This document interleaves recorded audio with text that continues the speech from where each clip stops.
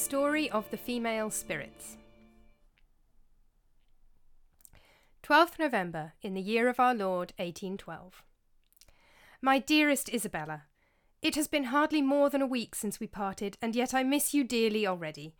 I'm afraid your dear sister Christie's company is no compensation, and though I love both my own sisters, Fanny does not have your liveliness, though I have enjoyed telling Claire some of your Scottish ghost stories.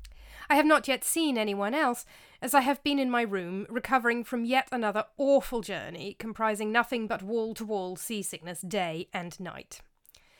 That is a pity, actually, as apparently we had some interesting guests to dinner last night. Christie tells me that my father's young poet friend Percy Shelley came to dinner with his wife. She and Fanny seem quite taken with the wife, whom Fanny called a fine lady, and Christie says she has a beautiful pink and white complexion and a smart purple satin dress. The husband, she says, was carelessly dressed, with a mop of curly, unruly hair and startling blue eyes. He is working on a poem about Queen Mab, which sounds rather intriguing, I'm sure you'll agree. I am not really writing to you about them, though, as interesting as they undoubtedly are. I felt compelled to write straight away because I had the strangest dream last night, and I simply have to tell you about it, as I would if we were still together. In the dream, I saw the strangest collection of famous women from the past, all together in a heavenly chamber. They were with the angel Ithuriel, the angel of truth, but the pagan Hermes was present also, so perhaps it was merely a wild, mixed-up imagining of mine. I saw Aspasia, the mistress of Pericles. She cared not a whit that she was not his wife. She stood proud as a philosopher and a teacher and the mother of his son. I saw Sappho, the poet who wrote of the stirrings of love so beautifully. Beneath my skin a fire rages, and my eyes are empty, but my ears are full. She wrote about young women.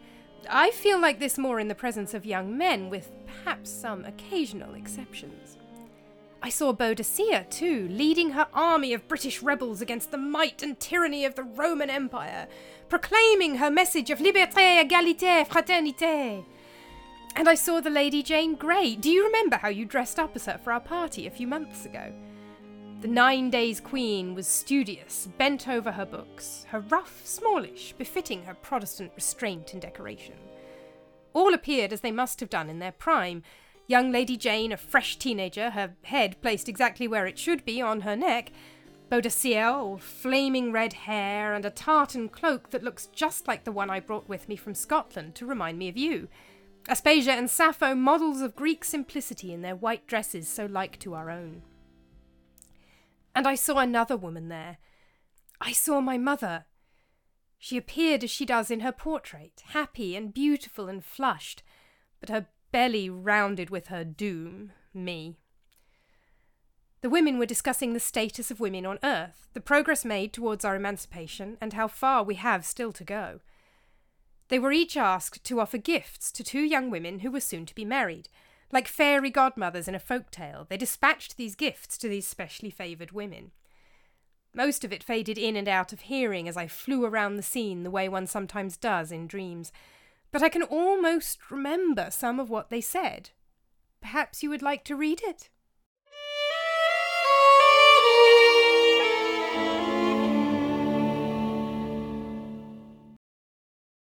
The women came forth one by one from their assigned planets to speak to the assembled crowd of angels and spirits. Lady Jane Grey resided on the Sun, because she was the presiding spirit. Boadicea was assigned to Mars, as befits a warrior. Aspasia was given Mercury. Sappho, of course, resided on Venus. And my mother was given to Jupiter, the king of the gods and the planets. Aspasia spoke first. She talked of love, of the beauty of love, and of how love can raise us higher than we dreamed. "Oh, ye mistaken men," said she, "can you not see that your only happiness in the lower world lies in the union of love?" She talked of how she tutored Socrates, and of the dominion of the ancient Spartan women over men, a dominion acquired by their intellect alone, and which ensured to them so much respect from their husbands and the legislature, that by the one they were consulted on political affairs, and by the other permitted to share with the magistrates in the education of their children. To these favoured women, said she, referring to the fortunate young ladies who were to be given their gifts, I give those speechless graces of form and air which elude description, but which are the real soul of beauty. I give them, too, that happy witchery of manner which forms a spell like enchantment, because it is compounded of intelligence, animation, and accomplishments. Boadicea spoke next. You all know my love of liberty, she said, which daily increased till my mind gained the full vigour of maturity. The oppression of my enemies roused me to revenge. Such was my detestation of slavery that I determined to resign my existence rather than submit to the disgrace of it. As women, we have learned by actual experience how different freedom is from slavery. And so I will inspire these favoured women with an enthusiastic desire for the liberty and happiness of their fellow creatures, with greatness of character to endure with equanimity the numberless misfortunes attendant on a mortal state, and with every virtue which can render domestic life a scene of exquisite delight. Sappho stood up next, weeping, overcome with emotion. She sat down again. Flashing her eyes over the assembly with a momentary blaze which annihilated for an instant the splendour of the sun, she tore her hand in impassioned action from the chords of her lyre and stood again. My apologies all, she said. A gentleman of whom I had high hopes has proved himself not worthy of my attention. He has given in to prejudice, like a crocodile who would devour our unhappy sex. But no matter. Let me turn my attention to these favoured women. Oh, be they blessed with all the energies of virtue, all the softness of sensibility. Their hearts a world of love, their persons a shrine of beauty, and their minds a treasure of knowledge. Be they eloquent as Aspasia, learned as Lady Jane Grey, noble as Boadicea, philosophic as Wollstonecraft, and tender as Sappho. And then I saw my mother stand up and speak.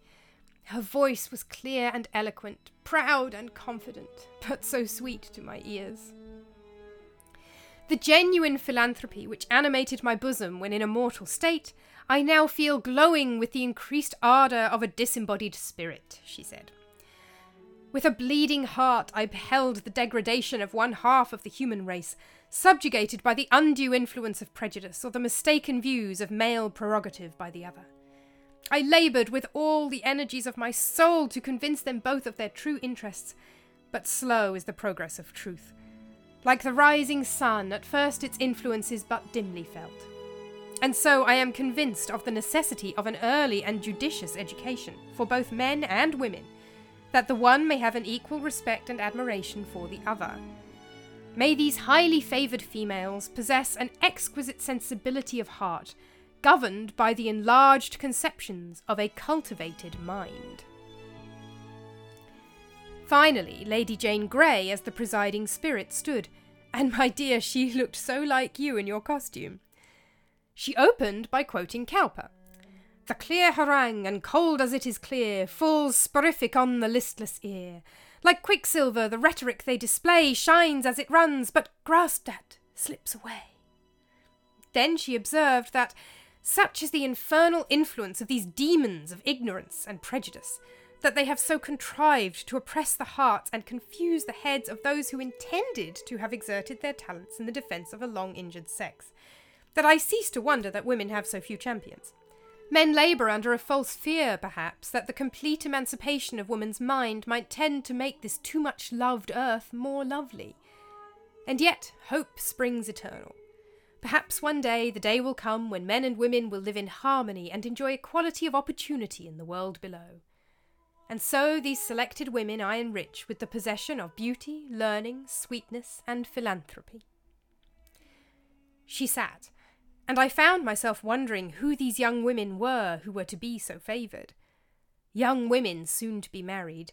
Oh, my dear, do you think we might count ourselves, or Claire, or Fanny, or Christy among that number? Perhaps we are to receive these gifts. Shall we, bewitch men, desire liberty, love knowledge, cultivate our minds, and embrace both beauty and philanthropy? Is my mother watching over us from somewhere beyond this realm, offering us the strength to make our way through this world of men? Dare I to hope that there is anything beyond this earthly life, that we can have any connection to those we have loved and lost, or even killed.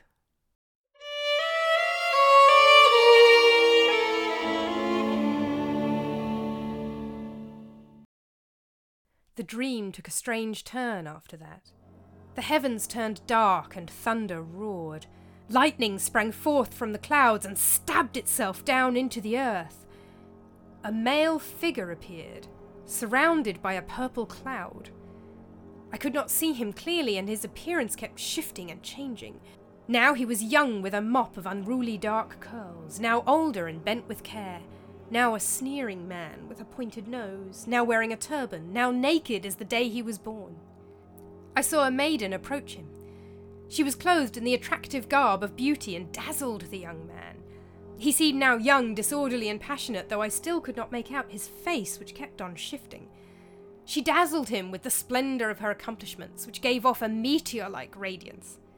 She danced, she sang, and rolling her eye about in tender languishments, she seemed to solicit the young man to approach.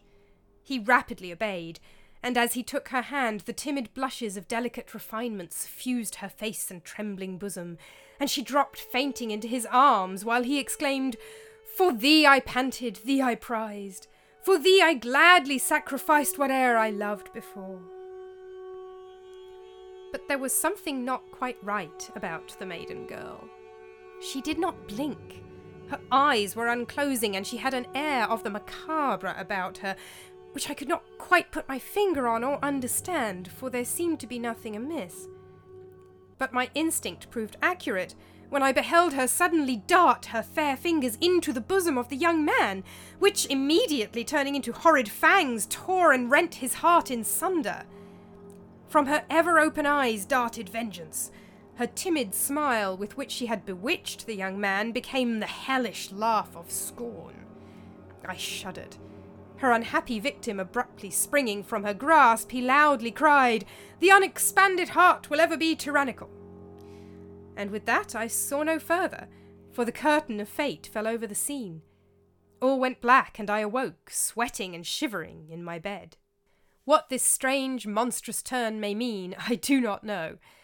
Perhaps it was merely an echo of all those monstrous creatures we have told each other tales about. Selkies and lamii and coinegs. I am almost inspired to use it in a story, but perhaps I will refrain, for I am not sure that creating such a creature will be beneficial to our cause. We need to persuade the men we encounter of our intelligence and rationality, and show off our skills and accomplishments. I cannot help but feel that writing a monster who appears in the guise of a beautiful young maid and then rips out a man's heart can only set our cause back, not pull us forward. Besides, I am convinced that in most stories of the monstrous and the macabre, it is the men who create such evil through their actions or neglect that are the real monsters. My father's wife is calling me, and I must go or face her wrath. Pray write to me as soon as you can, and find me a new ghost story to chill the bones while I read myself to sleep at night. Yours ever, Mary.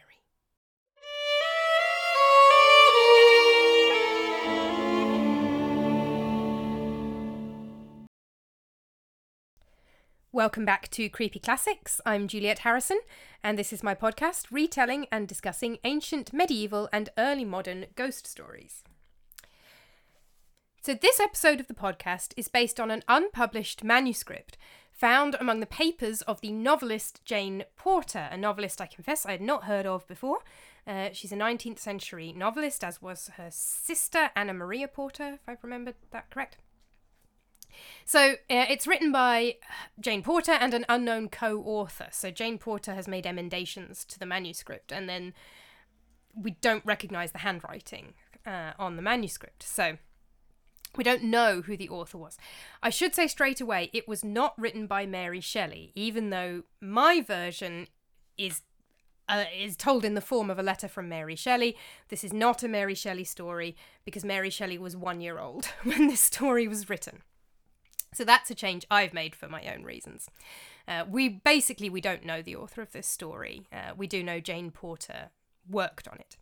It's a story called Ithuriel, the Angel of Truth, thus restateth an event of the heavens.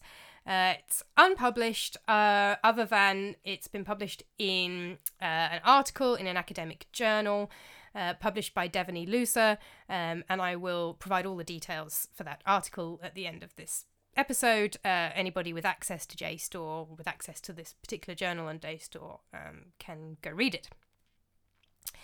So I am really far out of my comfort zone on this one.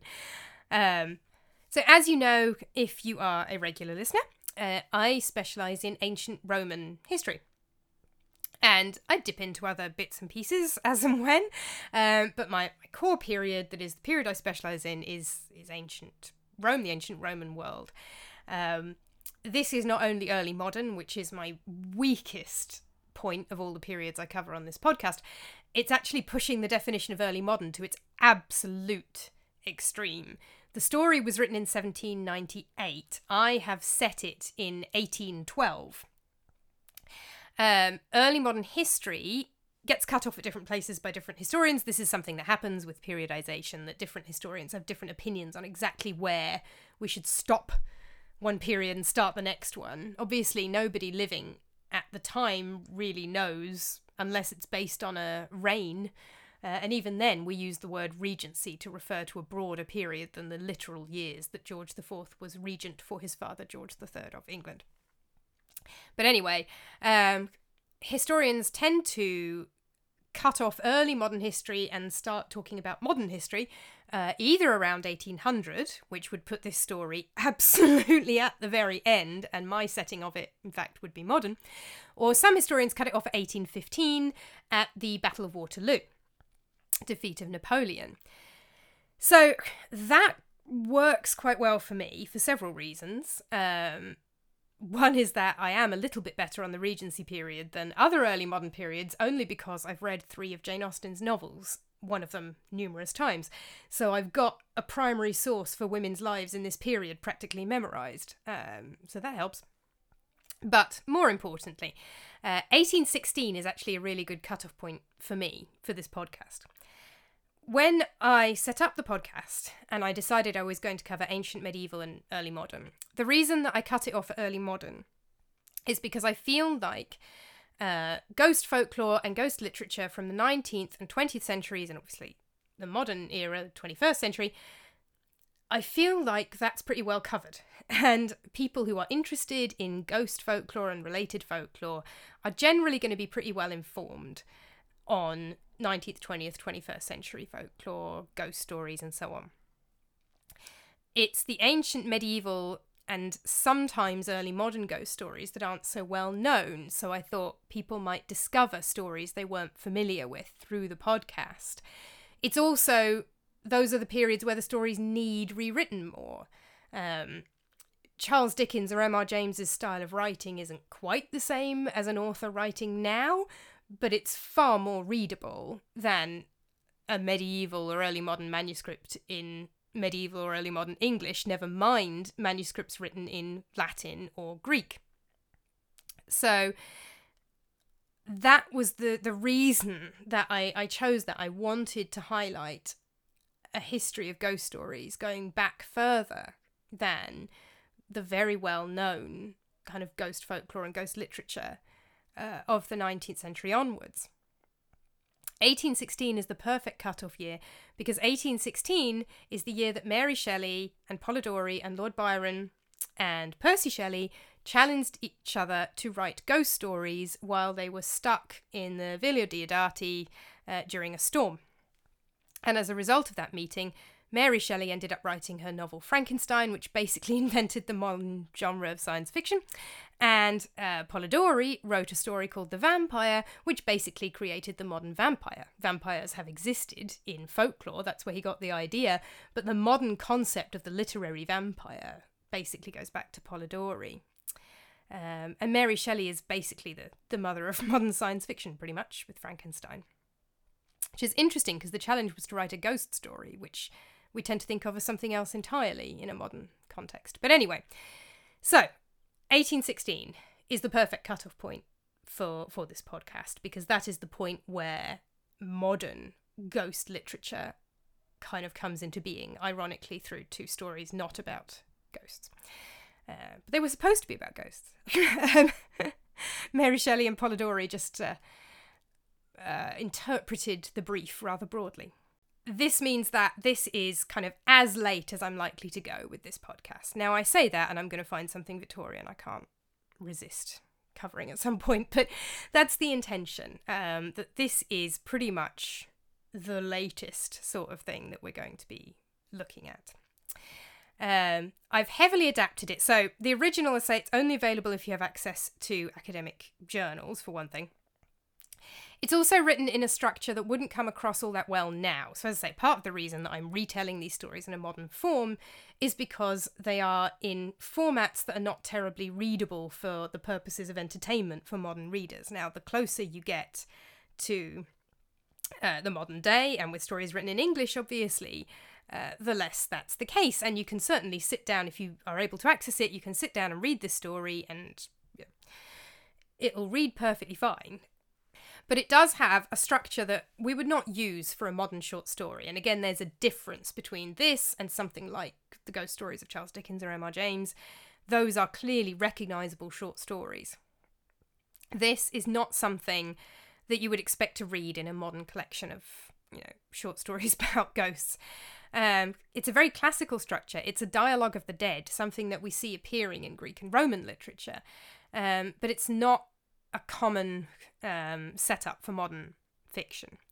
I have directly quoted some sections of it, so there are bits and pieces in there where I have directly, copy-pasted a chunk from the story and mixed it in with my own writing. But I have also been pretty liberal in the adaptation. I've made a lot of changes to create a modern short story out of this 1798 manuscript.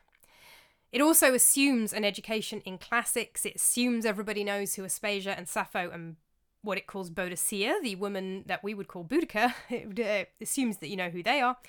It assumes a readership who are Protestants. Talks about Lady Jane Grey and Protestantism. And so I will talk about Lady Jane Grey. For those of you who are unfamiliar with her, I will get to kind of her history. But she's a sort of a Protestant martyr who was executed by a Catholic queen. It's also, although it's a feminist text, it's very obviously a feminist text. I mean, it's literally got the ghost of Mary Wollstonecraft only a year after she died, so it's very much a feminist text. But it's also a snapshot of where feminism was when it was written in 1798. So most of the text actually talks about four men. Charles Andrews, Thomas Rees, John Hughes, and John Wilkes. Some of those we can tentatively identify, some we're really not sure who it's referring to. But it really talks about those men a lot. It also has Mary Wollstonecraft talking about lack of self-control, criticising herself for lack of self-control. This is a reference to her sex life. It is not the way we would view it, and it's not the way her daughter Mary Shelley would have viewed it either. So because I'd chosen to put this in the words of Mary Shelley, that wasn't going to fit anyway. And then obviously the biggest change I've made is to make it a letter written by Mary Shelley. So Mary Wollstonecraft Godwin Shelley was 1 year old when this story was written, but I just had to include her. The fact that she is the daughter of the founder of feminism, Mary Wollstonecraft, is just fascinating. The connection between those two is really interesting.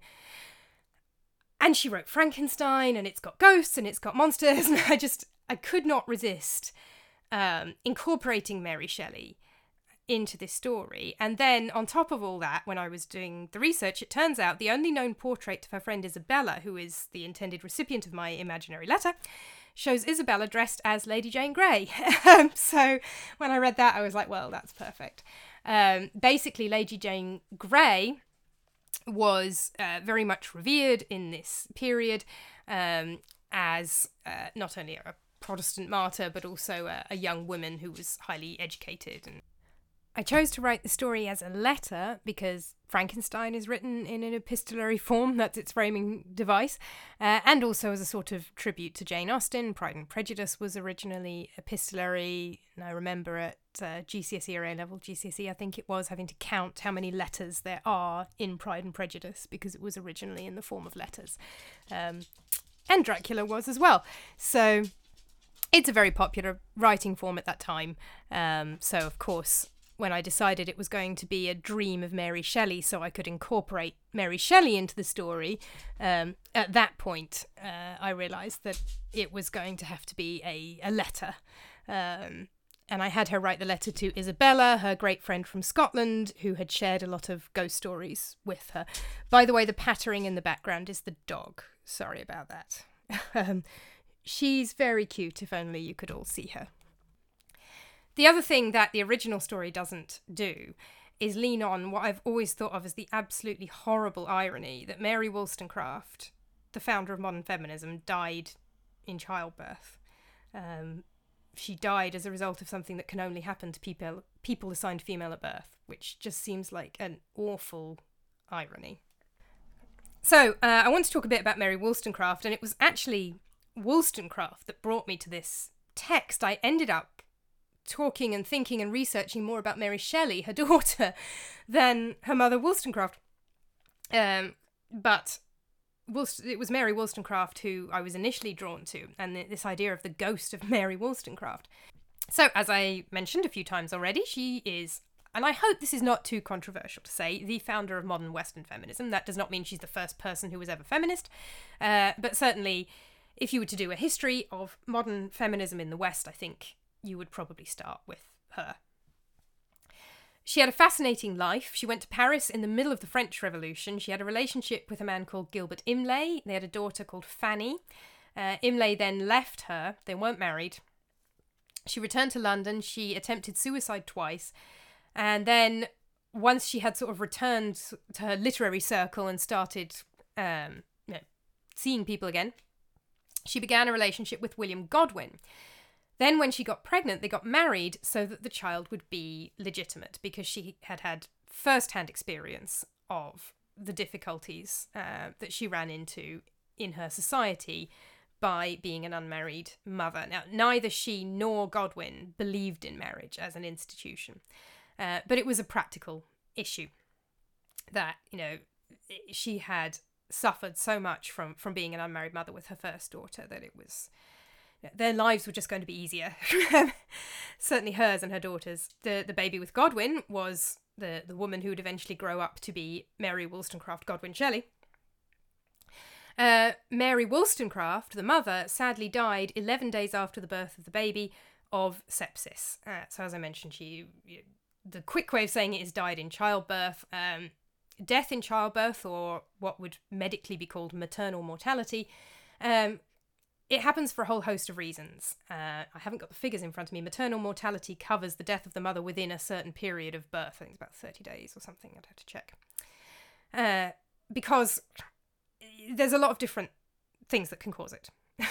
So I won't go through all of it right now. One of the best known is eclampsia, which these days tend to spot pre-eclampsia and do a caesarean section, but obviously in the past caesarean sections were often fatal to the mother and often to the baby as well, as any of you who have been watching House of the Dragon are aware. In the 19th century they did start to be survivable, but they were still not quite the straightforward operation that one hopes they would be now. Anyway, there's many different ways to, inverted commas, die in childbirth. What happened to Mary Wollstonecraft was one of the most common causes of inverted commas, death in childbirth, which was not what was known as childbed fever. It's basically sepsis. It's a blood infection. What happened to Wollstonecraft specifically is that a doctor had to manually remove the placenta after birth. She had delivered the baby, but she hadn't been able to deliver the afterbirth, the placenta.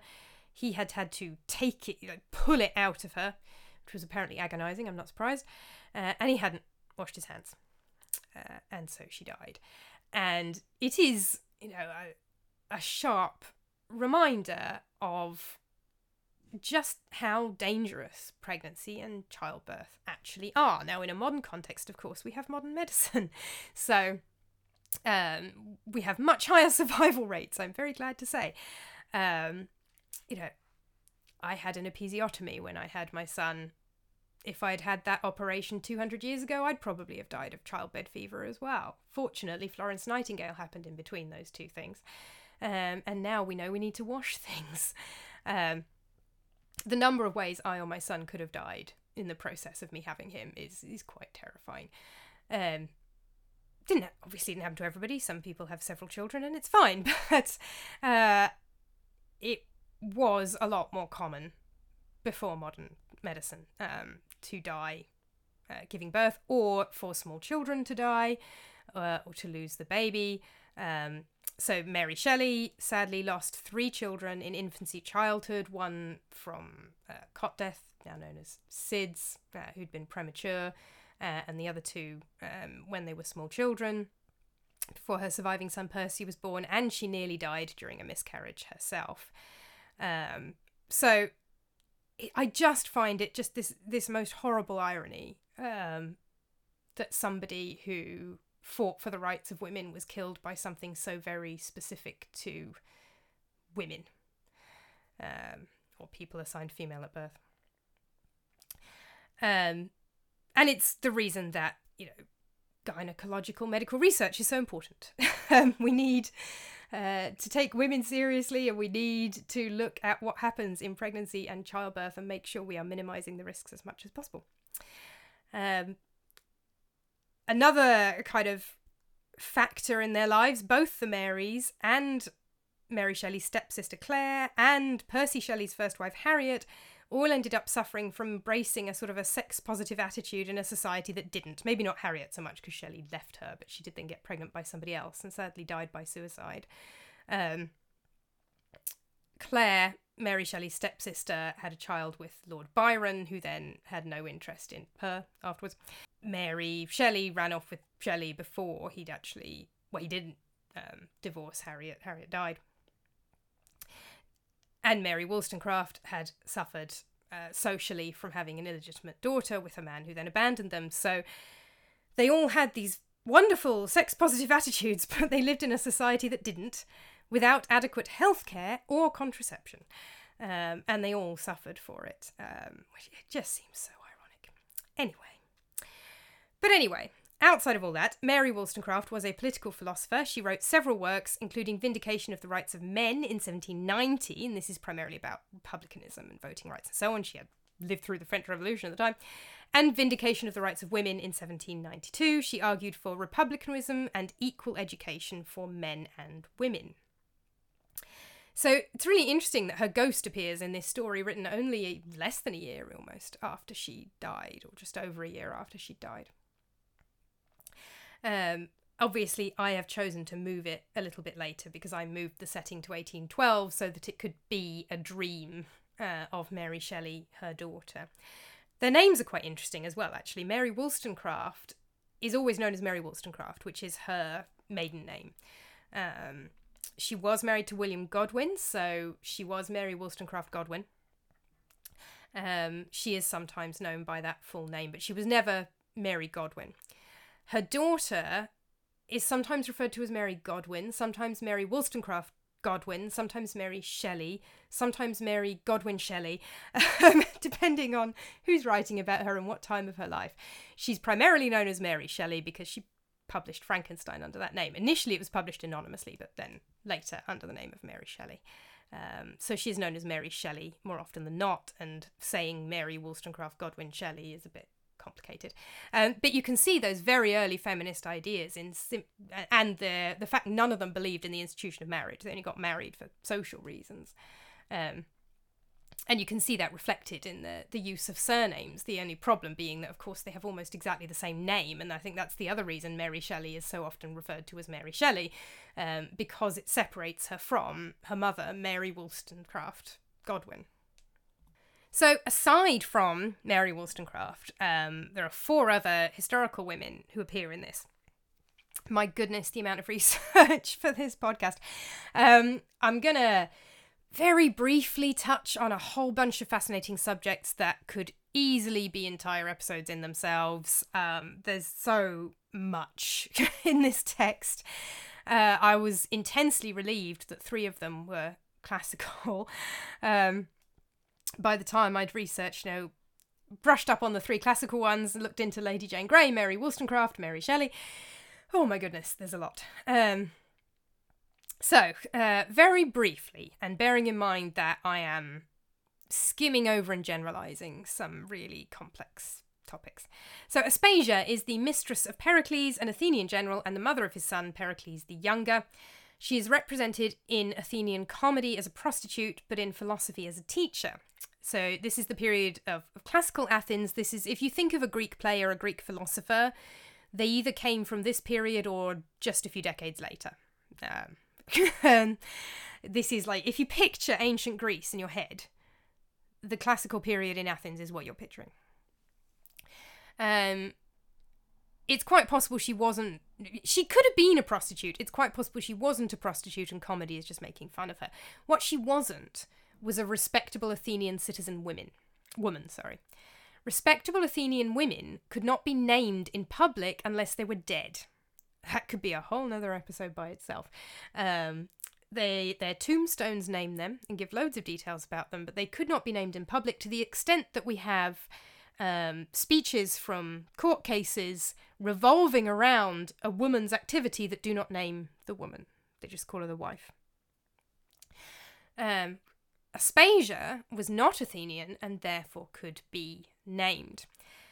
And in another irony, the laws that Pericles had pushed for some years earlier, making sure that anybody who had the right to vote in Athens was the legitimate child of an Athenian citizen and an Athenian citizen in inverted commas mother, because women couldn't technically vote or be citizens, but legitimately the child of 2 Athenians. He'd pushed for these laws. His legitimate sons then died, and his son with Aspasia couldn't inherit because of his own laws that he'd insisted everybody adopt. So there's some more irony.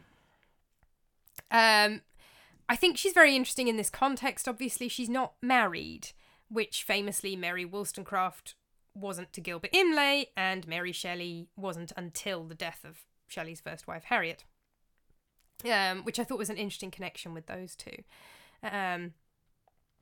She's kind of a fascinating figure. She's hard to really know much about because all we are seeing are representations of her, and they're very different depending whether you're reading philosophy or comedy, but still very interesting and pretty much the only woman we really know much about from classical Athens. Sappho is earlier. She's an archaic Greek poet, so basically couple century or so earlier. From the island of Lesbos, she is the source of the words sapphic and lesbian because she wrote love poetry to young women. We don't have very much of it, just a few fragments, but it's very beautiful, and she was admired and revered as a great writer and a great poet, pretty much throughout classical early modern periods. I normally referred to Boadicea as Boudica, which is closer to her Celtic name, but for some reason she was known as Boadicea in the early modern and modern periods until about the 20th century. Queen of the Iceni, a tribe in east of England. Wasn't England at the time, obviously. East of southern Britain. She led a major but ultimately unsuccessful revolt against the Romans as a result of a number of abuses, including, according to at least one of the sources, the rape of her daughters. So there is an element of feminism to her story, assuming you follow that particular source, as well as this fight against tyranny. Classical authors, so she's written about by Tacitus in 2 separate texts and by Cassius Dio, and they give her a bunch of rhetoric about how terrible it is to live under slavery and depict her as a noble barbarian, because they are referring to their life under the emperors Nero and later Domitian, who's the emperor when Tacitus is writing. Cassius Dio writes later. They're referring to life under the emperors as slavery, and they're comparing Nero unfavourably to Boudica and saying, basically, this barbarian woman's better than you. It's an insult to Nero and Domitian. It's very common in classical texts to compare living under tyranny to slavery, and it's another thing that to a modern ear sounds very strange because living as a freeborn citizen under a king, from a modern perspective, we would say that is not slavery. Don't call that slavery. And we'd be right. But this is what classical rhetoric does. It refers to living under any kind of dictator, king, whatever, as slavery. And then I've also... So she does in the original story, she talks about slavery and liberty. There are some quotations in the story from anti-slavery poet William Cowper. So there is a sort of a abolitionist undertone, although it doesn't directly address arguments around the abolition of slavery. But she's comparing life under a tyrant to slavery, and I have also had her talk about women's positions as being like slavery, and again, we in the 21st century would not necessarily make that comparison, depending on the circumstances, but it is a comparison that, presumably it is the reason that Boudica is appearing in this text. I've also given her the French Revolutionary motto of Liberté, Égalité, Fraternité, just for the French Revolution connection and because it sort of worked for the theme of her speech. I have partially quoted some bits of the speech she gives in Cassius Dio's history, as well as from the Ithuriel text, just to quote those sections about being enslaved and things like that. And finally, Lady Jane Grey, the 9 Days Queen, who reigned from the 10th to 19th of July, 1553. She was put on the throne by Protestants who did not want Mary, the daughter of Henry VIII, to become queen. So, very, very briefly to sum up this bit of British history. Henry VIII breaks away from the Catholic Church, starts the Church of England, but he's not really interested in changing much from how the Catholics did things. He just takes all the money from the monasteries and doesn't do what the Pope says anymore. His son, Edward VI, is actually Protestant in theology and thinking. He's been raised by Protestant teachers. So Edward VI makes the Church of England into a Protestant church rather than just the Catholic Church without the Pope. Edward dies young, and then the next heir to the throne is his older sister Mary, who is Catholic. And so, the nobles, they don't want Mary to be queen. You're probably right, she burned a lot of Protestants at the stake for refusing to go back to Catholicism. And it's quite possibly the origin of the term Bloody Mary. But anyway, they didn't want her to be queen, so they try to get Lady Jane Grey, who is related to the king, made queen. Doesn't work. Mary deposes her and executes her. A few months later, she was executed on the same day as her husband in 1554 on the 12th of February, aged 16 or 17. So she's a Protestant hero and martyr. In reality, she's a young girl who was used by men for political ambitions mostly, but she was genuinely learned, she was well educated, interested in philosophy, she was, her theology, her spirituality was Protestant. So all that much is true, and in this period, as I mentioned earlier, she's revered as this kind of paragon of female learning and virtue. She also supposedly haunts quite a lot of areas local to where I live for some reason. Like, her ghost is everywhere, so I'm going to have to dig out one of those stories, but those are bits of modern ghost folklore. She passed through the area once, and apparently a spirit never left. The ending of my story probably seems a bit strange. I've taken this maiden who attacks a man from the Ithuriel story, the original story that I was adapting. I didn't want to leave it out because it's such a cool, gory image. In the original story, the maid attacks one of the men the story's been talking about. It's a man called John Hughes, and Lucy notes that so many men were called John Hughes at this time that we actually have no idea which one she meant. My young man that she attacks, or man of, various identities that she attacks, he's not any one individual. I've got him shifting through visual elements that call to mind Percy Shelley, which is the unruly hare, William Godwin, Mary Shelley's father, Mary Wollstonecraft's husband, who's the older and stressed image, Gilbert Imlay, the father of Wollstonecraft's first daughter Fanny, who's the long nose. It's not that long really, but I needed something. And Byron, who's wearing a turban. The original story then makes this reference to Xantippe. Xantippe is supposedly the wife of Socrates, and during this period, the early modern period, the name was proverbial for a nagging, irritating woman, a scold. That really didn't seem to fit the feminist tone. Again, it's something that 21st century feminism would not kind of approach this idea that way, would not have this kind of proverbial nag appear to rip out men's hearts. It's very odd. I can't really explain it other than maybe it represents women who make it harder for everyone else. In the original text, it comes before the favoured women who are going to marry two of the men, but it's not clear which. Oh, it does say which two, but I can't remember. It comes before they are given gifts. So anyway, it's a bit odd, but it was such a good image. I had to include it, even though it's a bit strange. It's worth noting that the story opens with a reference to spirits which in their days of nature had animated female forms. The Greek word for soul, psyche, is actually feminine.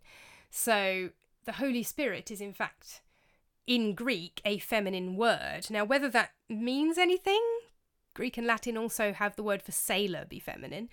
But it is very, very interesting and something I would like to know more about, really. I haven't looked into it in much detail.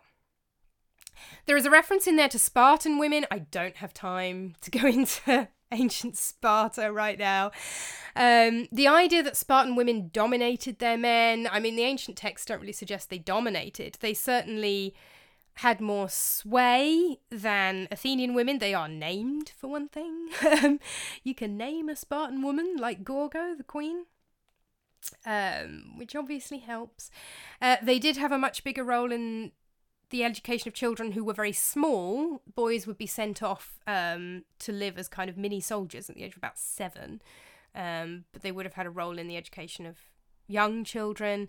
A lot of our ideas about Spartan women come from a text by Plutarch, who is writing 2nd century AD about Sparta as it supposedly was in the classical period 700 years earlier.